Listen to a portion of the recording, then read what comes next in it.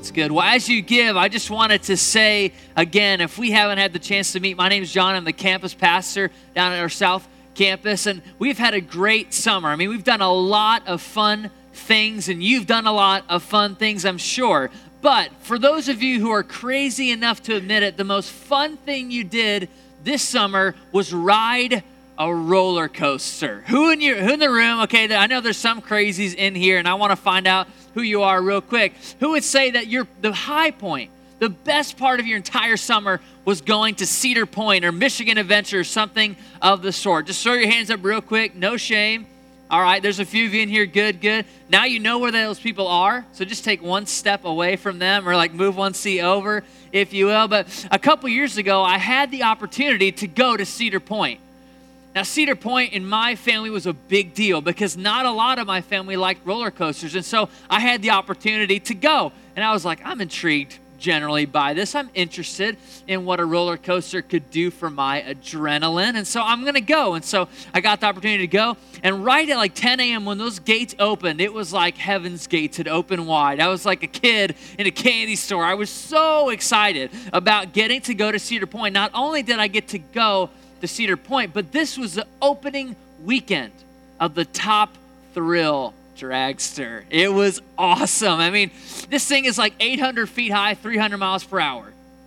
That's a lie, but it's fast, okay, and it's tall, okay? I just want to make sure you're paying attention. It was big, and so I got into the line, and I was with my friend and his dad, and somehow I ended up being paired with his dad. Like, I don't know, what kind of friend is that? He's like, you can go with my dad. I'm going to go with a random stranger, but we're still friends, I think. So I got into the line with them, and I sat down and buckled myself into the seat next to his dad, and his dad is a very serious guy. He's stoic. Nothing phases him. Even this crazy roller coaster, he was kind of like just sitting there like this. Like, you know those people, right? Or maybe you're one of those people. You're just kind of like, that was cool. And then he moves on. But I had the chance to sit next to him. And immediately as I locked down that safety bar, I realized that I had made a grave mistake. I was not where I needed to be. I was definitely not at the right roller coaster. I had pictured something small and petite, and I was quickly overwhelmed by the shrieks and screams of little girls that had gone before me, right? It was that moment in which I found out this is going to strike utter fear into the core of my being. And so I'm in this roller coaster, and immediately 3, 2, 1, this thing shoots off. And we go up to the top, and I'd seen roller coasters before me not make it over, right? If you've been on it, maybe you're one of those people, and I was like, oh, Lord, I don't want to be featured in the next Final Destination movie like I died on the Top Thrill Dragster. No thanks. Like, that's not what I signed up for. And so it shoots off, and we start to just kind of creep over the top. And again, I realize I've definitely made a grave mistake. I thought for sure, and this is no lie, I thought for sure as we cascaded down at whatever mile per hour that thing goes down, that I was on a roller coaster that was not on the rails. I was for sure, like, I know it's like a straight drop, but it felt like we were going all sorts of ways, and all I could exclaim were 2 simple, profound words. Oh God.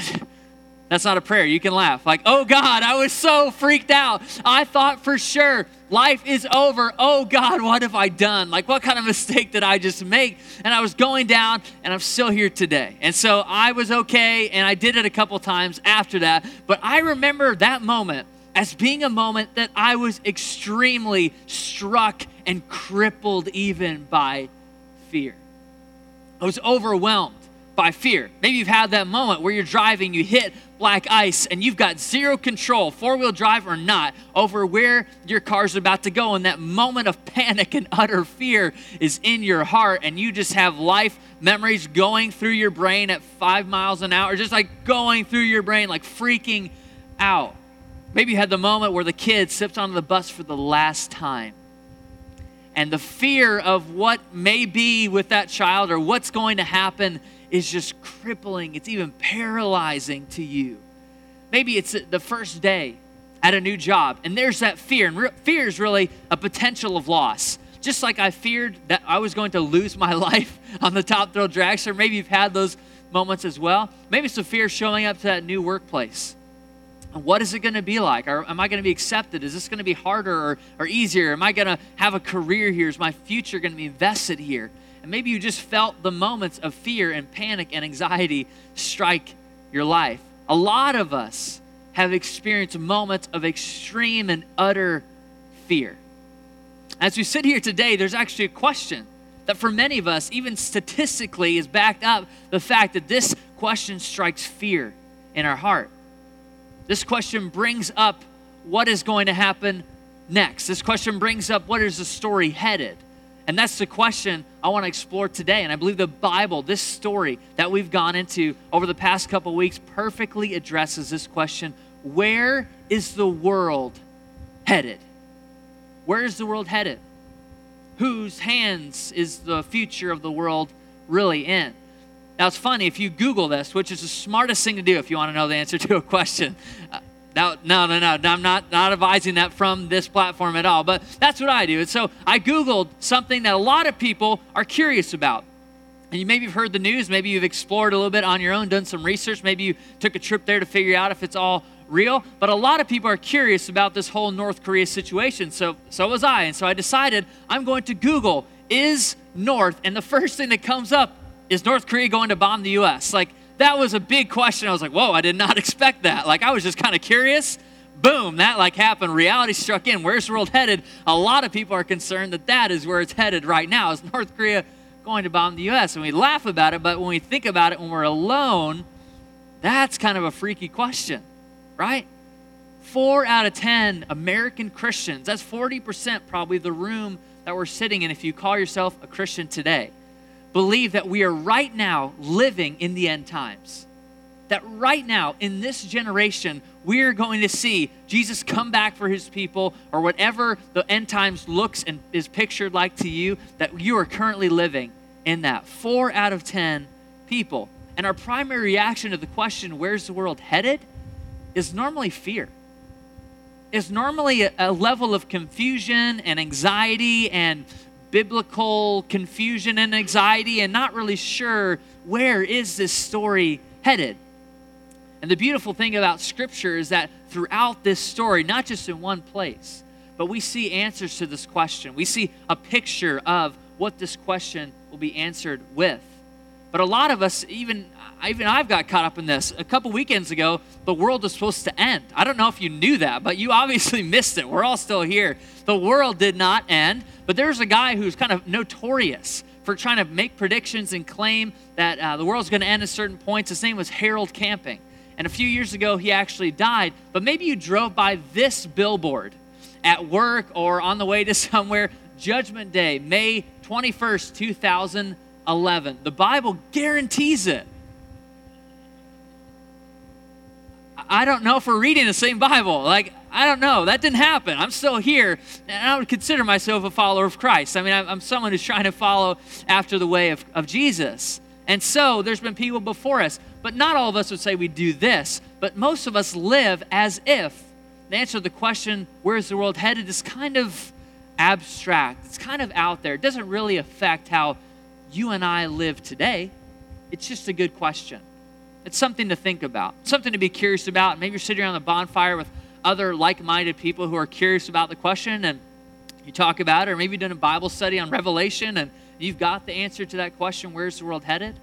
But for many of us, we live in this kind of tension of where's the world headed, but some of us are, I would say, even if you drill down farther, it's more curious about where's my world headed, right? Like, where am I going? What is next for me? And some of us, not even intentionally, but we live out of this fatalist Christianity that says that tomorrow will look just like today.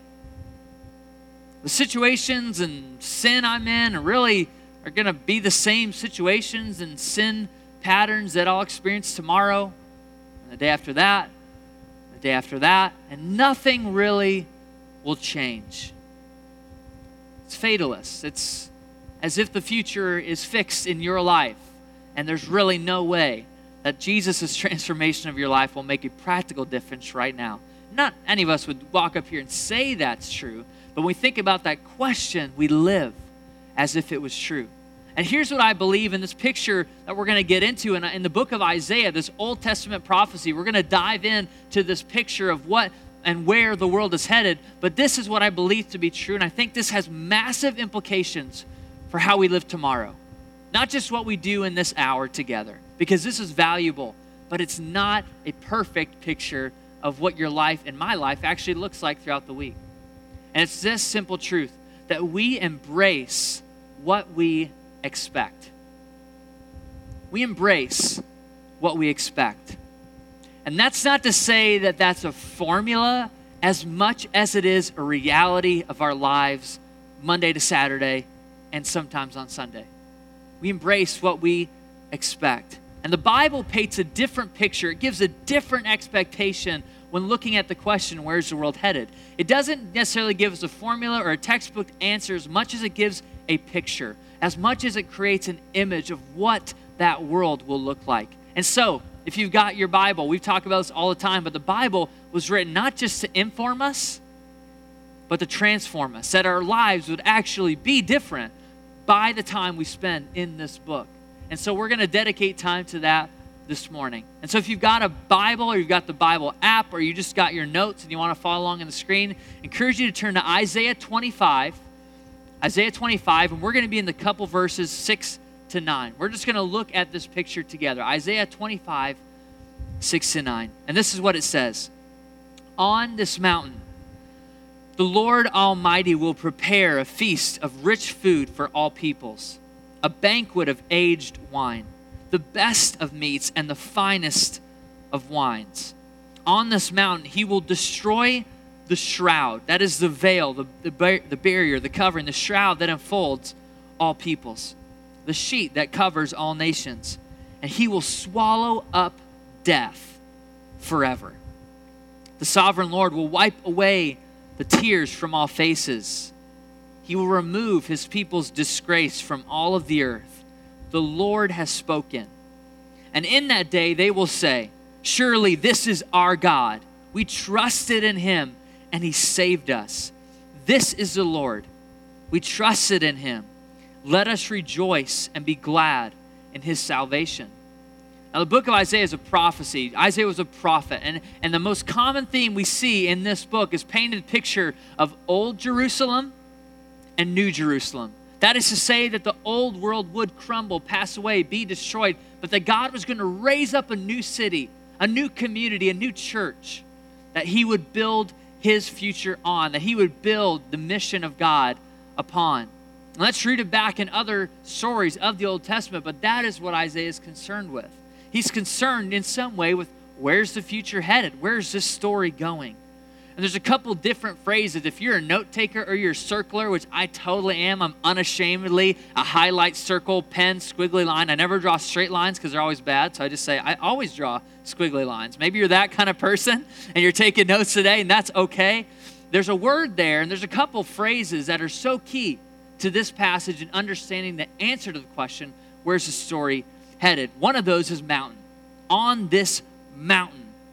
We see that multiple times in this passage. Now, again, mountain is a reference to Jerusalem. It's a reference to the people of God, the city of God, the community of God. It's the mountain. And the banquet is something I'm pretty frankly excited about, okay? My mom's a good cook. She's a good Southern cook.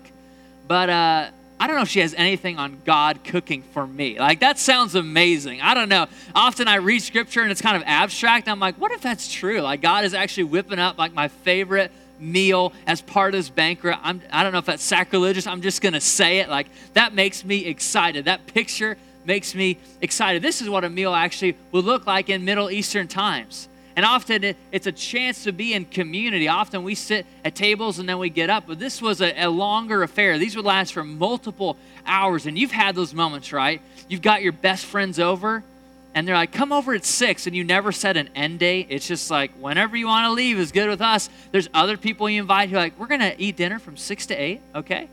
Like, are you okay with that? And they're like, sure, that's kind of mean. But your real friends, there's like no end cap on it. It's like, hang out till whenever. I mean, we're hanging out. We're doing our thing. And that's kind of how Middle Eastern and even the Israelite people would have viewed meals. It was a time to connect in community and with your family and enjoy time set aside to be with one another. Sidebar, that's why small groups are so important. Let's keep going. In the story of God, we see multiple times that this reference to tables and meals and this idea of table fellowship is brought up in multiple places. One of the most famous of those is Luke 14, where Jesus paints a picture of the kingdom of God as a banquet, as a meal, that people who you didn't expect to be there are actually there, right? That's the kingdom of God, that the people you're like, I didn't know you ate here. Like, I don't know, you're allowed in this building. And Jesus is like, no, you are. Like, you're welcomed in, the people that are different than us. And when we embrace God's expectation for that table, our tables change too. The things that we're a part of and the people that we extend grace and mercy and hospitality and kindness to, whether that's neighbors or not, that's the kind of table that God's kingdom will have. It's that banquet idea, because meals kind of related themselves to social status, right? The people you invited over, it was a big deal. It's why the Pharisees and the religious leaders were so ticked off when Jesus invited people like Zacchaeus and people that were different and people that were estranged from society's best. And he invited them to the table. And that banquet picture in Luke 14 and even in Isaiah is a picture of what that table will be like. This other phrase that's interesting in this, and there's two different kind of capturings of it, but the first is in verse 7. The shroud that unfolds, and there's those two words, they're all peoples. And then it goes on, the sheet that covers all nations. And then in verse 8, all faces. And in verse 8 again, all the earth. Essentially, the writer here in Isaiah is just saying, this banquet will have room for everybody. All peoples. People even that are different than you and I. People that look different. People that talk different. People that even think about the world different, but have aligned themselves with the way of Christ will be at the table. They're welcomed in. And because we embrace what we expect, that's one of the reasons that this past week's events or last Sunday's events with NFL stand on taking a knee rubs us such an interesting way. And maybe for some of you sit there and it's like, yes, that's the right thing. Others of you are like vehemently opposed, think it's the wrong thing. And really, I'm not here to say which one is right or wrong, but just to point out that we expect people to stand. And when they take a knee, that changes for us our perspective. And sometimes that's a good thing. Sometimes we need that. Sometimes we need our expectations to be shattered so that we can realize that there's something much, much deeper going on. Because if you ask anyone of those people, it's not just about taking a knee. It's about a problem that our country is still wrestling with that has been dormant. And we as the church can step in and address it. And it starts by setting the table for people that are different than us. It's realizing that God's picture of where the world is headed will include all peoples, all nations. And that should change how you and I embrace expectations even today. In the end of this little passage we've looked at, there's this beautiful phrase. It's beautiful. You almost want to sing it. Surely this is our God. We trusted in him and he saved us. This is the Lord. We trusted in him. Let us rejoice, be glad in this salvation. And this is the moment where the world is headed, where God will deliver a final blow to sin and bondage and death. And you and I experience the ramifications of that initial fall. Remember, we talked about creation, fall, redemption, restoration. We experience elements of the fall every single day. It's in the annoyance we have with our kids when they just will not listen. It's in the problems that we encounter at work, and they're not even intentional, but we just have people that like, man, that dude bugs me, and I don't know why. That is sin. When we have issues with people who are different skin tone than us or different economic status than us, and we don't really know why, that's sin. That's the evil and the brokenness that has creeped into our hearts through fall and the decisions that we've made. And we as a church have an opportunity to align ourselves with God's way and God's picture and God's expectation for where the world is headed. See, I grew up believing in some way, and I would never said this, but I acted as if my future in Christ and my character was kind of fixed. Like maybe I'd get to a certain point, I could be a good person and maybe try to follow Jesus here and there, but my life wouldn't actually be different year to year. That this year would pretty much look the same as next year, and the year after that would pretty much be the same. Maybe some other things would happen, maybe some other events would happen, but my interactions with people would generally be the same. And I encountered in a moment, I shared this even last time I spoke, but I encountered in a moment that brokenness that the video about Haiti was talking about, that stripping away of everything I thought about Christ and following him, and began to live into a new identity and a new personhood in Christ. And it changed me. The Holy Spirit just wrecked me in such a way that my life had to be rebuilt by him. And we're talking all about concrete, the stuff you build on. And I came to realize that this is true. And maybe this is a word for you this morning, is this, that your future is not final. Your future is not final. That is to say, not necessarily that the cosmos is in flux, but that your life, as you're aligning it with Christ, can actually be growing and transforming day by day, season by season. And that you can sit here next year, the exact same Sunday, and be a different person.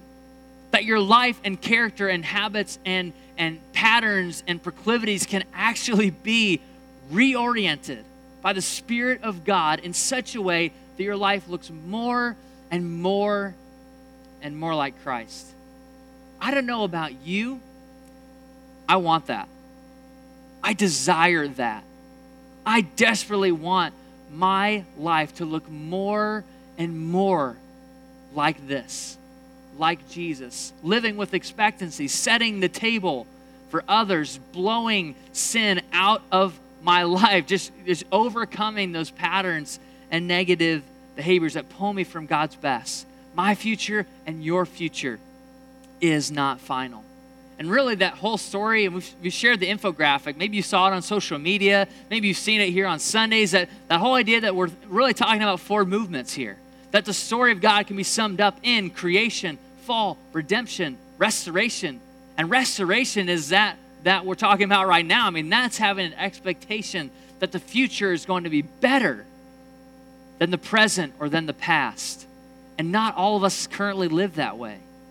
We embrace what we expect, which is that the world will go down, and that my world will go down, and my habits and patterns and sin will just be over and over as a vicious cycle, and I'll manage it at some point, but I won't ever be free. Hear me clearly. Jesus has come to set you free. Jesus has come to make you a new person, to reorient your desires to be that of his desires in this world. Things like communion remind us of this. Things like this story remind us of this. Things like small groups and being a part of the Haiti discipleship experience remind us of this, that God is in the business of transformation. And as a church, so are we. So are we. That's why we tell this story. Again, we're kind of in the fullness of jumping back into fall, and that means your routines and rhythms probably have changed as well, right? If you've got kids, it's like, oh, thank the Lord, like school is back in session, and they're in the same way, like, no, like I am not wanting to go back, and they're kicking and screaming, but I don't have any kids, so I don't have that luxury. I'm just going to project that upon you. Is that okay? Like my life, for the most part, is reoriented right now around a couple of hobbies, which you're like, that sounds awesome. And yes, I have a job, and yes, I've got things I need to do, and I've got a wife who is awesome. But my life this summer was concentrated around a goal. Now, my goal was to do a race, a running race that I've never done before, and I also wanted to cut some time off a race I had done before. And so, like any smart runner, I decided, and again, this is an old adage, and I think Jenny Acuff has said this recently, the simple thing that new pair of shoes is better than a new pair of knees. And everyone said amen, right? You're like, yeah, totally. And so I read that as a 26-year-old and said, Lindsay, I need some new shoes. Like, I got to get some new shoes. That's the key. That will be the key to going the distance and cutting off some time of my personal best in that race. And so, like any smart person, I immediately went to Amazon. I looked through and figured out, here's the shoes I want. And now, You know this is true, and something magical happens when you're on Amazon and then you go to Facebook. What is it? What is it, right? You go to Amazon and then you go to Facebook and the ad is still there. It's like, what just happened? They read my mind. My computer's like reading my mind, right? And the shoes that I was looking at Amazon immediately showed up in Facebook. I was like, Lindsay, it's destiny. God is telling me right here, right? It's a miracle. These shoes have popped up everywhere online, and that must mean that I need them. God wants me to buy them. And she shook her head and didn't agree, obviously. But these were not just any shoes.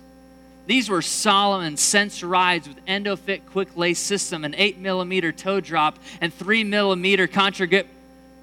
No one else is like amazed by this, right? You should be amazed. I don't share my excitement. I mean, these were the bomb. These were amazing shoes. And I was certain that if I got these shoes, my expectation was that I'm going to be better, right? I'm going to be faster. I can literally like fly and it will be awesome. Like I would just be tearing up the trail and no one's going to know like, wow, that guy's so fast. I'm hitting 5-minute miles, which now you're looking at me and I don't hit 5-minute miles. Like let me confirm that belief in you right now. But I said, if I get these shoes, I'm going to be better and faster and stronger for sure. I mean, there's no question. And so not only did I kind of peruse and I nerd out, okay? I go hard. When there's something I want, I know every single thing about it. I am bent on getting this pair of shoes.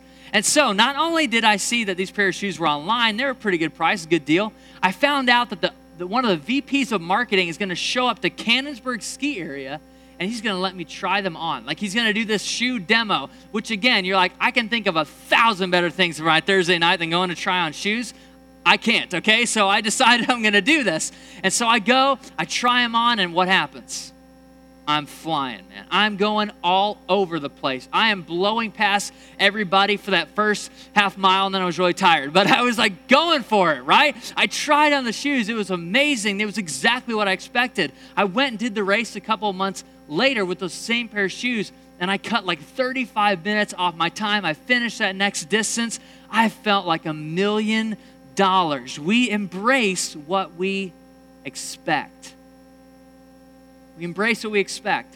And again, that's not a formula. It's just a reality that if you and I expect that God is going to move tomorrow when you're at work, how much do you want to bet? Again, we're not gambling here, but how much do you want to bet that God is going to move at work tomorrow? If you actually believe that you're going to be a better parent in a week from now than you are today, how much do you want to bet that God is going to respond to that and give you different lenses to see the world? If you believe that next year I'm actually going to be a better husband or wife than you are right now, what are the biblical chances that you actually may live into that? That your life will start to be reoriented and structured in a different way, that you'll think more creatively about how to be a better husband, or you'll think more strategically about how do I show love to my husband, or you think about all these different things that you just never thought about before. All you did was change your expectation. You didn't change the reality. You changed your expectation. When we think about that question, where is the world headed? This picture in Isaiah gives us the opportunity to embrace a different expectation. Steve Carter says it this way, that expectancy is my alignment with God's intended desires. Let me say that one more time. Expectancy is my alignment with God's intended desires. That's really the heart even of this passage that we've read. The picture that we've read is that you and I, not just someday, not just when we feel like we can, and not just when the world seems to be really going to shreds, but that our life today and tomorrow would start to change and reorient itself into alignment with God's intended desires as his people. And you know this is true about marriage, about so many other things, but it's this simple reality that the best foundation is expectation. The best foundation is expectation. If you jump into a small group this year or this week even, and truly believe that being in community is going to make you better and going to actually help you be more aligned with the person of Christ, again, that's a great foundation to start laying, but it starts with expecting bigger. It starts with dreaming God-sized dreams and thinking God-sized thoughts and believing that his picture and expectation for where's the world headed can be true in your life today, not just at some point. And so the question can easily be turned to us. When we think about that question, where's the world headed? Maybe the question we need to begin asking is, where is our world headed? Like me, where's my world headed? Where's your world headed? What are we doing, and how are we partnering with the Spirit to make our world more in alignment with God's intended desires for the world, for the creation, for all peoples, all nations, all ethnicities, all groups of people who are currently not in alignment with one another or with Jesus? And so I'm a practical and simple guy. And so what I'd love to do is, and we're kind of family in here, I'd love to give you 3 simple things. I think if you do 1 or 2 of them, that you'll actually grow even more in your expectancy. You'll begin to brace a God-sized expectation, not just for the world, but for your world. And so here they are. They're real simple. The first one is live with expectancy. That's kind of the overarching theme we've been talking about. But I know for many of us, our life is kind of stuck in the rut of believing that tomorrow will look just like today did.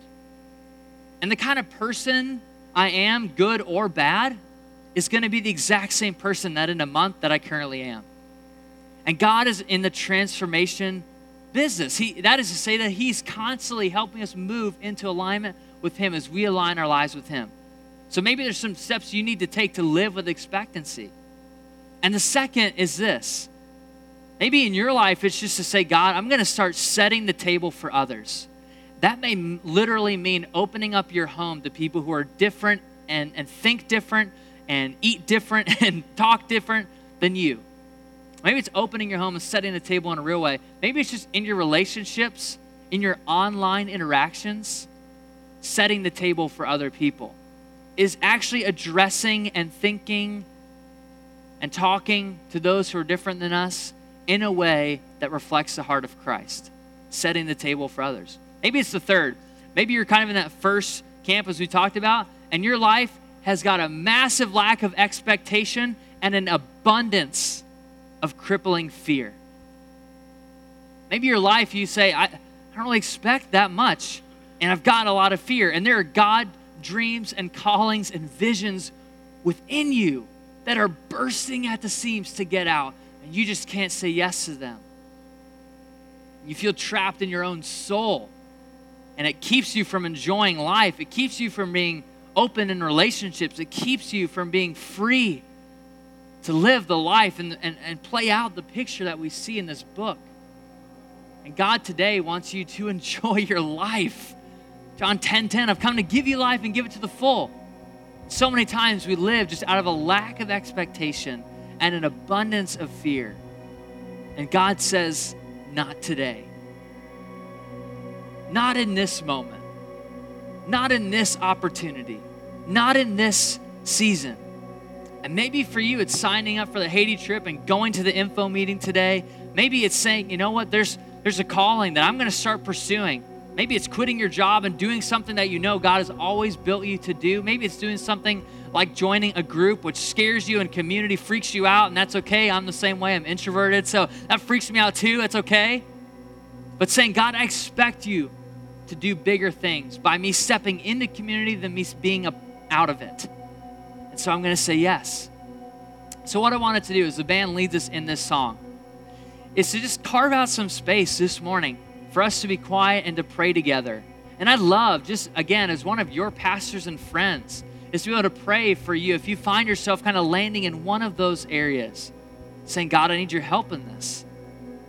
And so let's bow our heads and let's pray together. God, we expect you to do greater things in us than we've ever seen before. We expect you today to do bigger things through Frontline than we've ever seen before. God, we expect you to move in our marriages and families and places of employment and school in ways we just have not seen yet. So God, I pray for that group of people and the first set of people that say, you know, I don't currently live with a biblical or God-oriented expectation. And I want that. I want my eyes to be open and ears to be open to what God is doing and how the Spirit is moving. And if that's you, I'd love to pray for you real specifically. And you don't have to embarrass yourself and no one's looking around, but if you say, John, I'd love for you to pray for me specifically. I want to live with expectancy. And if that's you, I'd love to do that. And if you could just kind of identify yourself real quickly by slipping up your hand and just letting me know. If that's you, just slip up your hand. I'd love to be able to pray real clearly for you. Yeah, hands all over. Awesome. You can throw those back down. Maybe for you, you're in that second camp, saying, I really struggle. Maybe it's online, under the veil of anonymity. Maybe it's in person or at work or at school. You just find yourself, man, it's really, really hard to get along with people who are vastly different than me. And God is challenging me. I know this, that God is challenging me to set the table for others. And if that's you, I'd love for you to slip your hand up real quick. Again, no one looking around, but that I can pray specifically for you. Yeah. Yeah. Awesome. If you find yourself kind of in that third space of saying, if I was honest with you and I had to be honest with everyone else, I don't live with a real expectation for what God is going to do. And if I was brutally honest, I would say I'm kind of frankly apathetic toward what God wants to do. And I want to enjoy my life. There's callings and dreams and a vision that God has cast. And I want it. I want to seize it. I want to capture it in this lifetime and not miss out. If that's you, you throw up your hand real quick. I'd love to pray specific for you. Yeah. Awesome. Thank you for being honest.